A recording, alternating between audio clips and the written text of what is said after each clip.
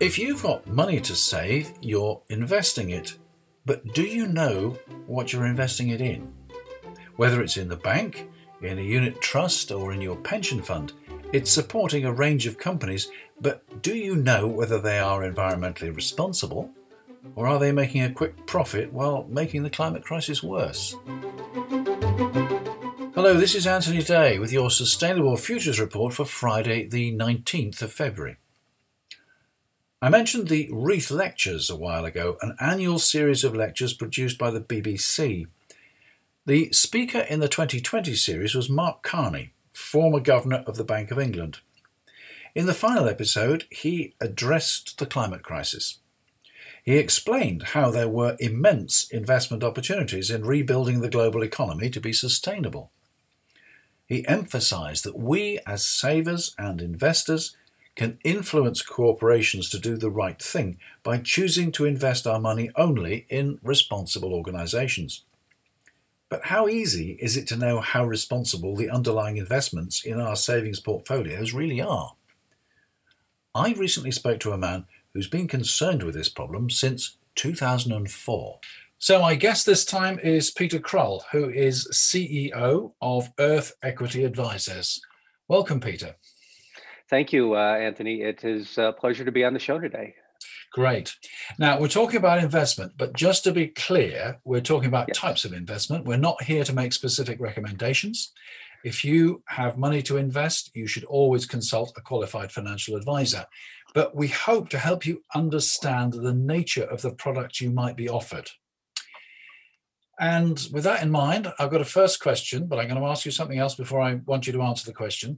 Okay. So if people are saving money for a deposit on a house, for a wedding, for retirement, or just to have that bit of security behind them, many people don't want that money invested in businesses that damage the environment. So how can they be sure of that? Now, before we get onto that, I just want to clarify a couple of things you may be talking about.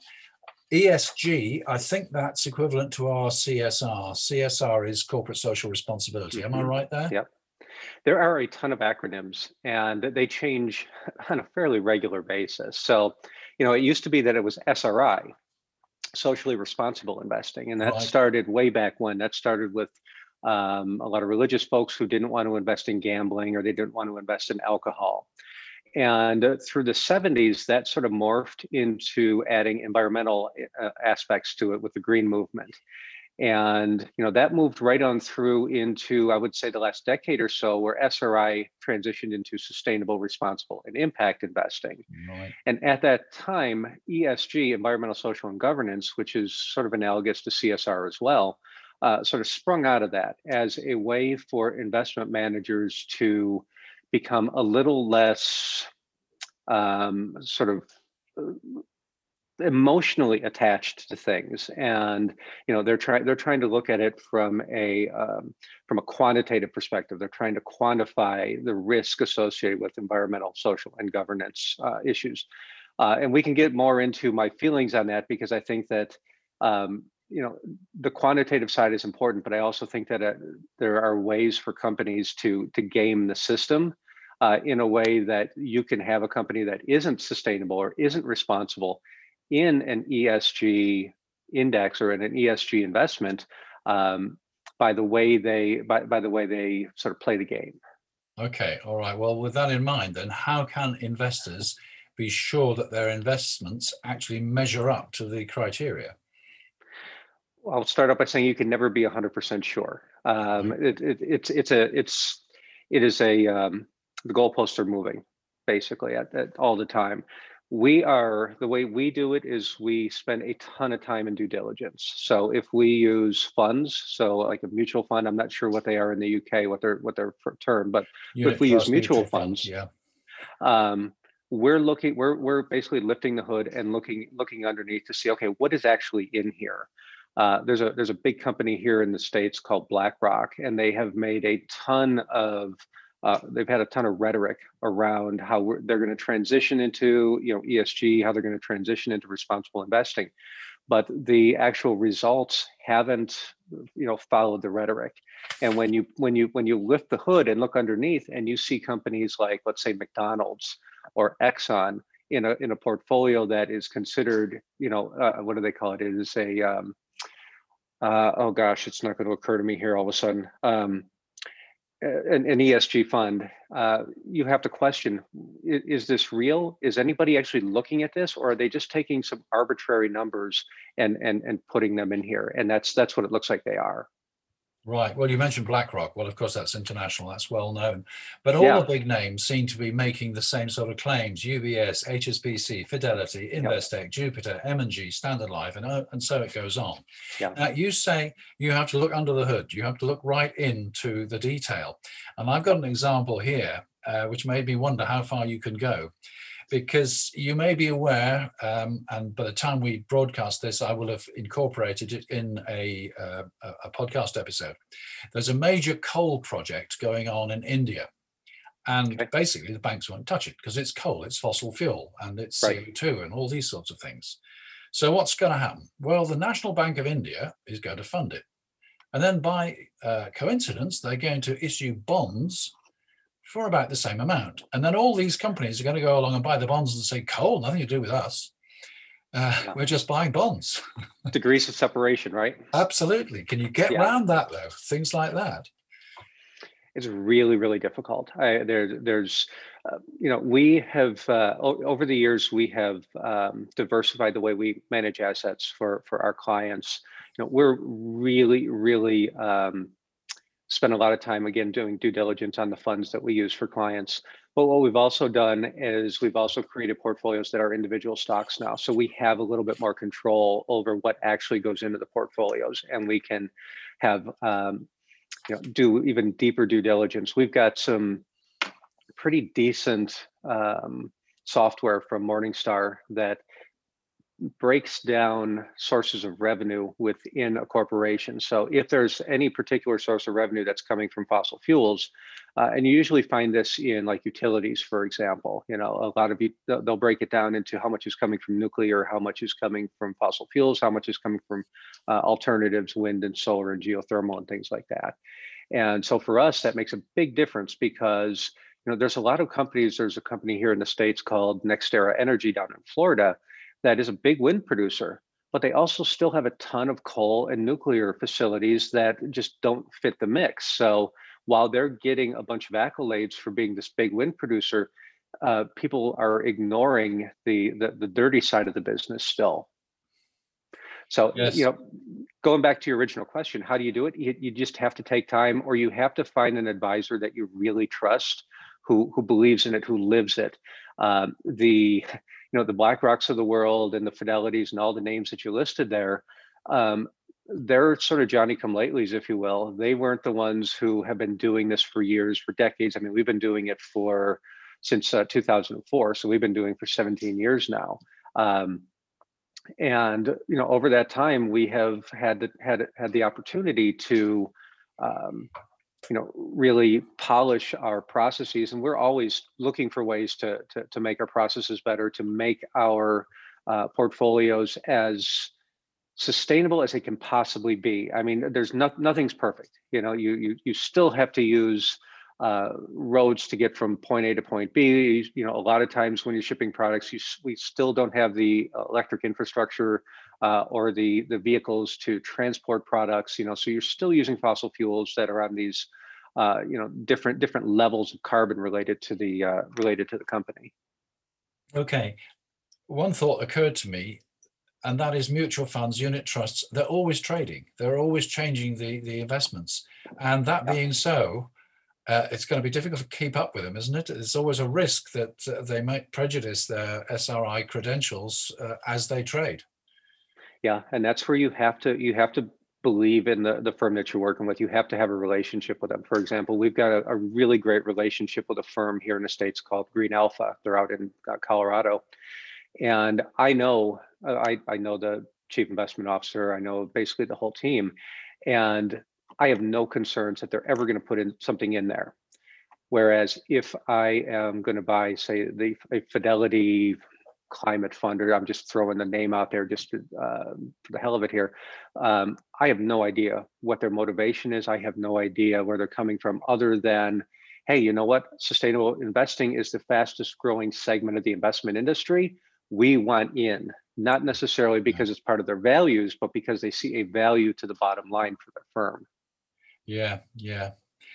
Now, one question which I think always comes up is, if I want to be an ethical investor, if I want to invest in something which is got all its ESG credentials, am I going to take a hit on my return? Am I going to get poorer performance than if I just go down the mainstream? Well, I will start out by giving the typical response that past performance is not indicative of future results. Yeah. But the reality is that they are very competitive now, and in many cases are showing better returns. So there's two exchange traded funds in the U.S. here that mimic indices. So we don't use them, but it's a good way to show an example. So there's one SPY which mimics the S&P 500. And there's one SPYX, which mimics the S&P 500 without energy stocks in it. And the SPYX has, over the last decade, consistently outperformed the S&P 500 because it doesn't have the energy stocks in there. And there's been a study by Jeremy Grantham of GMO, which is a hedge fund out of England. And he has looked at it from the perspective, what if we take out any particular sector from the S&P 500? Does it affect our performance at all? And the study basically shows that the difference between taking any individual sector out and the S&P 500 as a whole, from the worst performer to the best performer over, I want to say this was an 18-year period that he looked back on, the difference was 0.5%. So I mean, that 0.5 is not negligible over that time, but energy stocks, if you extracted them, you actually did better over that period. Right. Okay. And the reality is my friend Garvin, who runs the Green Alpha funds, he says you cannot benchmark where we're going with where we've been.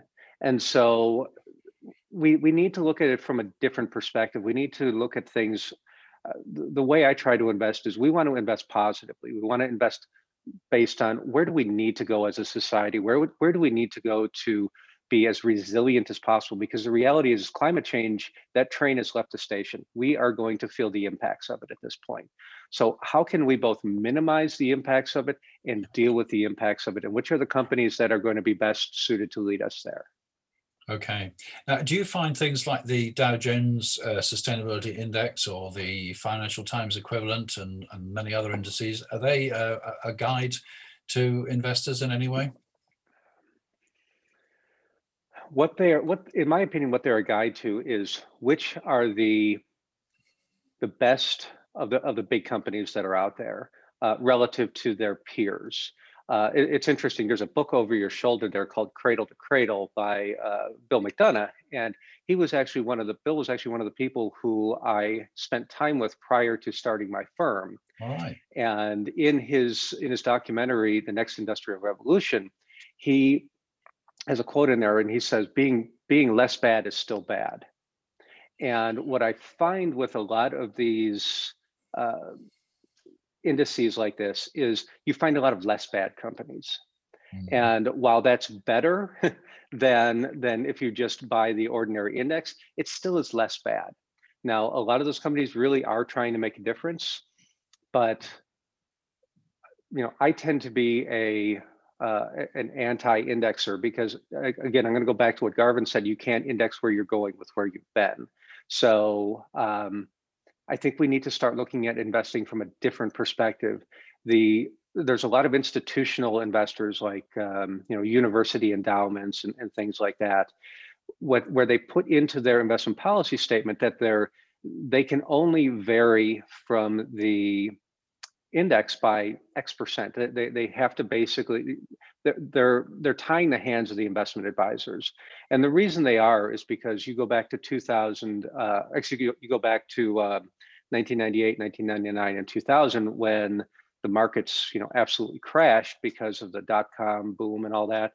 you found a lot of managers were putting internet stocks into their more traditional investment vehicles when that wasn't what was part of their investment policy. And so they put a lot of these risk management guidelines in place so that way that didn't happen again. But what it's done is it's tied the hands of investment managers so that way they're not able to actually manage. All they're really doing is making a quasi index, and when the reality is you could just buy the S&P 500 or the Dow or the FTSE or whatever it is, and just follow that. If you want an investment manager, don't put handcuffs on them. Okay. Well, talking of investment managers, I started off by saying that if people have money to invest, they should contact a qualified advisor. Yeah. So what's the questions I should ask my financial advisor?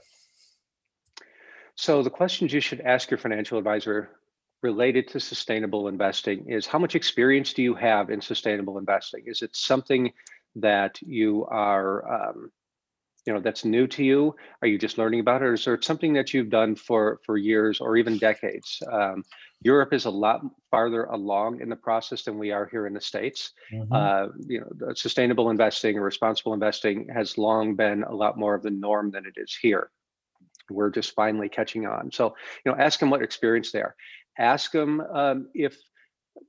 ask about them from a personality perspective. Like, for example, I'm sitting in a house right here. I have solar panels on my roof. I have an electric car parked out in the driveway. Is this something that is who you are, or are you doing this just because it's the latest trend? Now, it's not a trend by any stretch, but is that the reason why you're doing it? Ask them about their due diligence process. Ask for a sample portfolio, and then ask them to show you, what is in the funds, what is under the hood. Because if you look under the hood, we've got a report that we give to clients called an impact X-ray. So if somebody wants to come work with us, but they want to see what they currently own, they send us their holdings.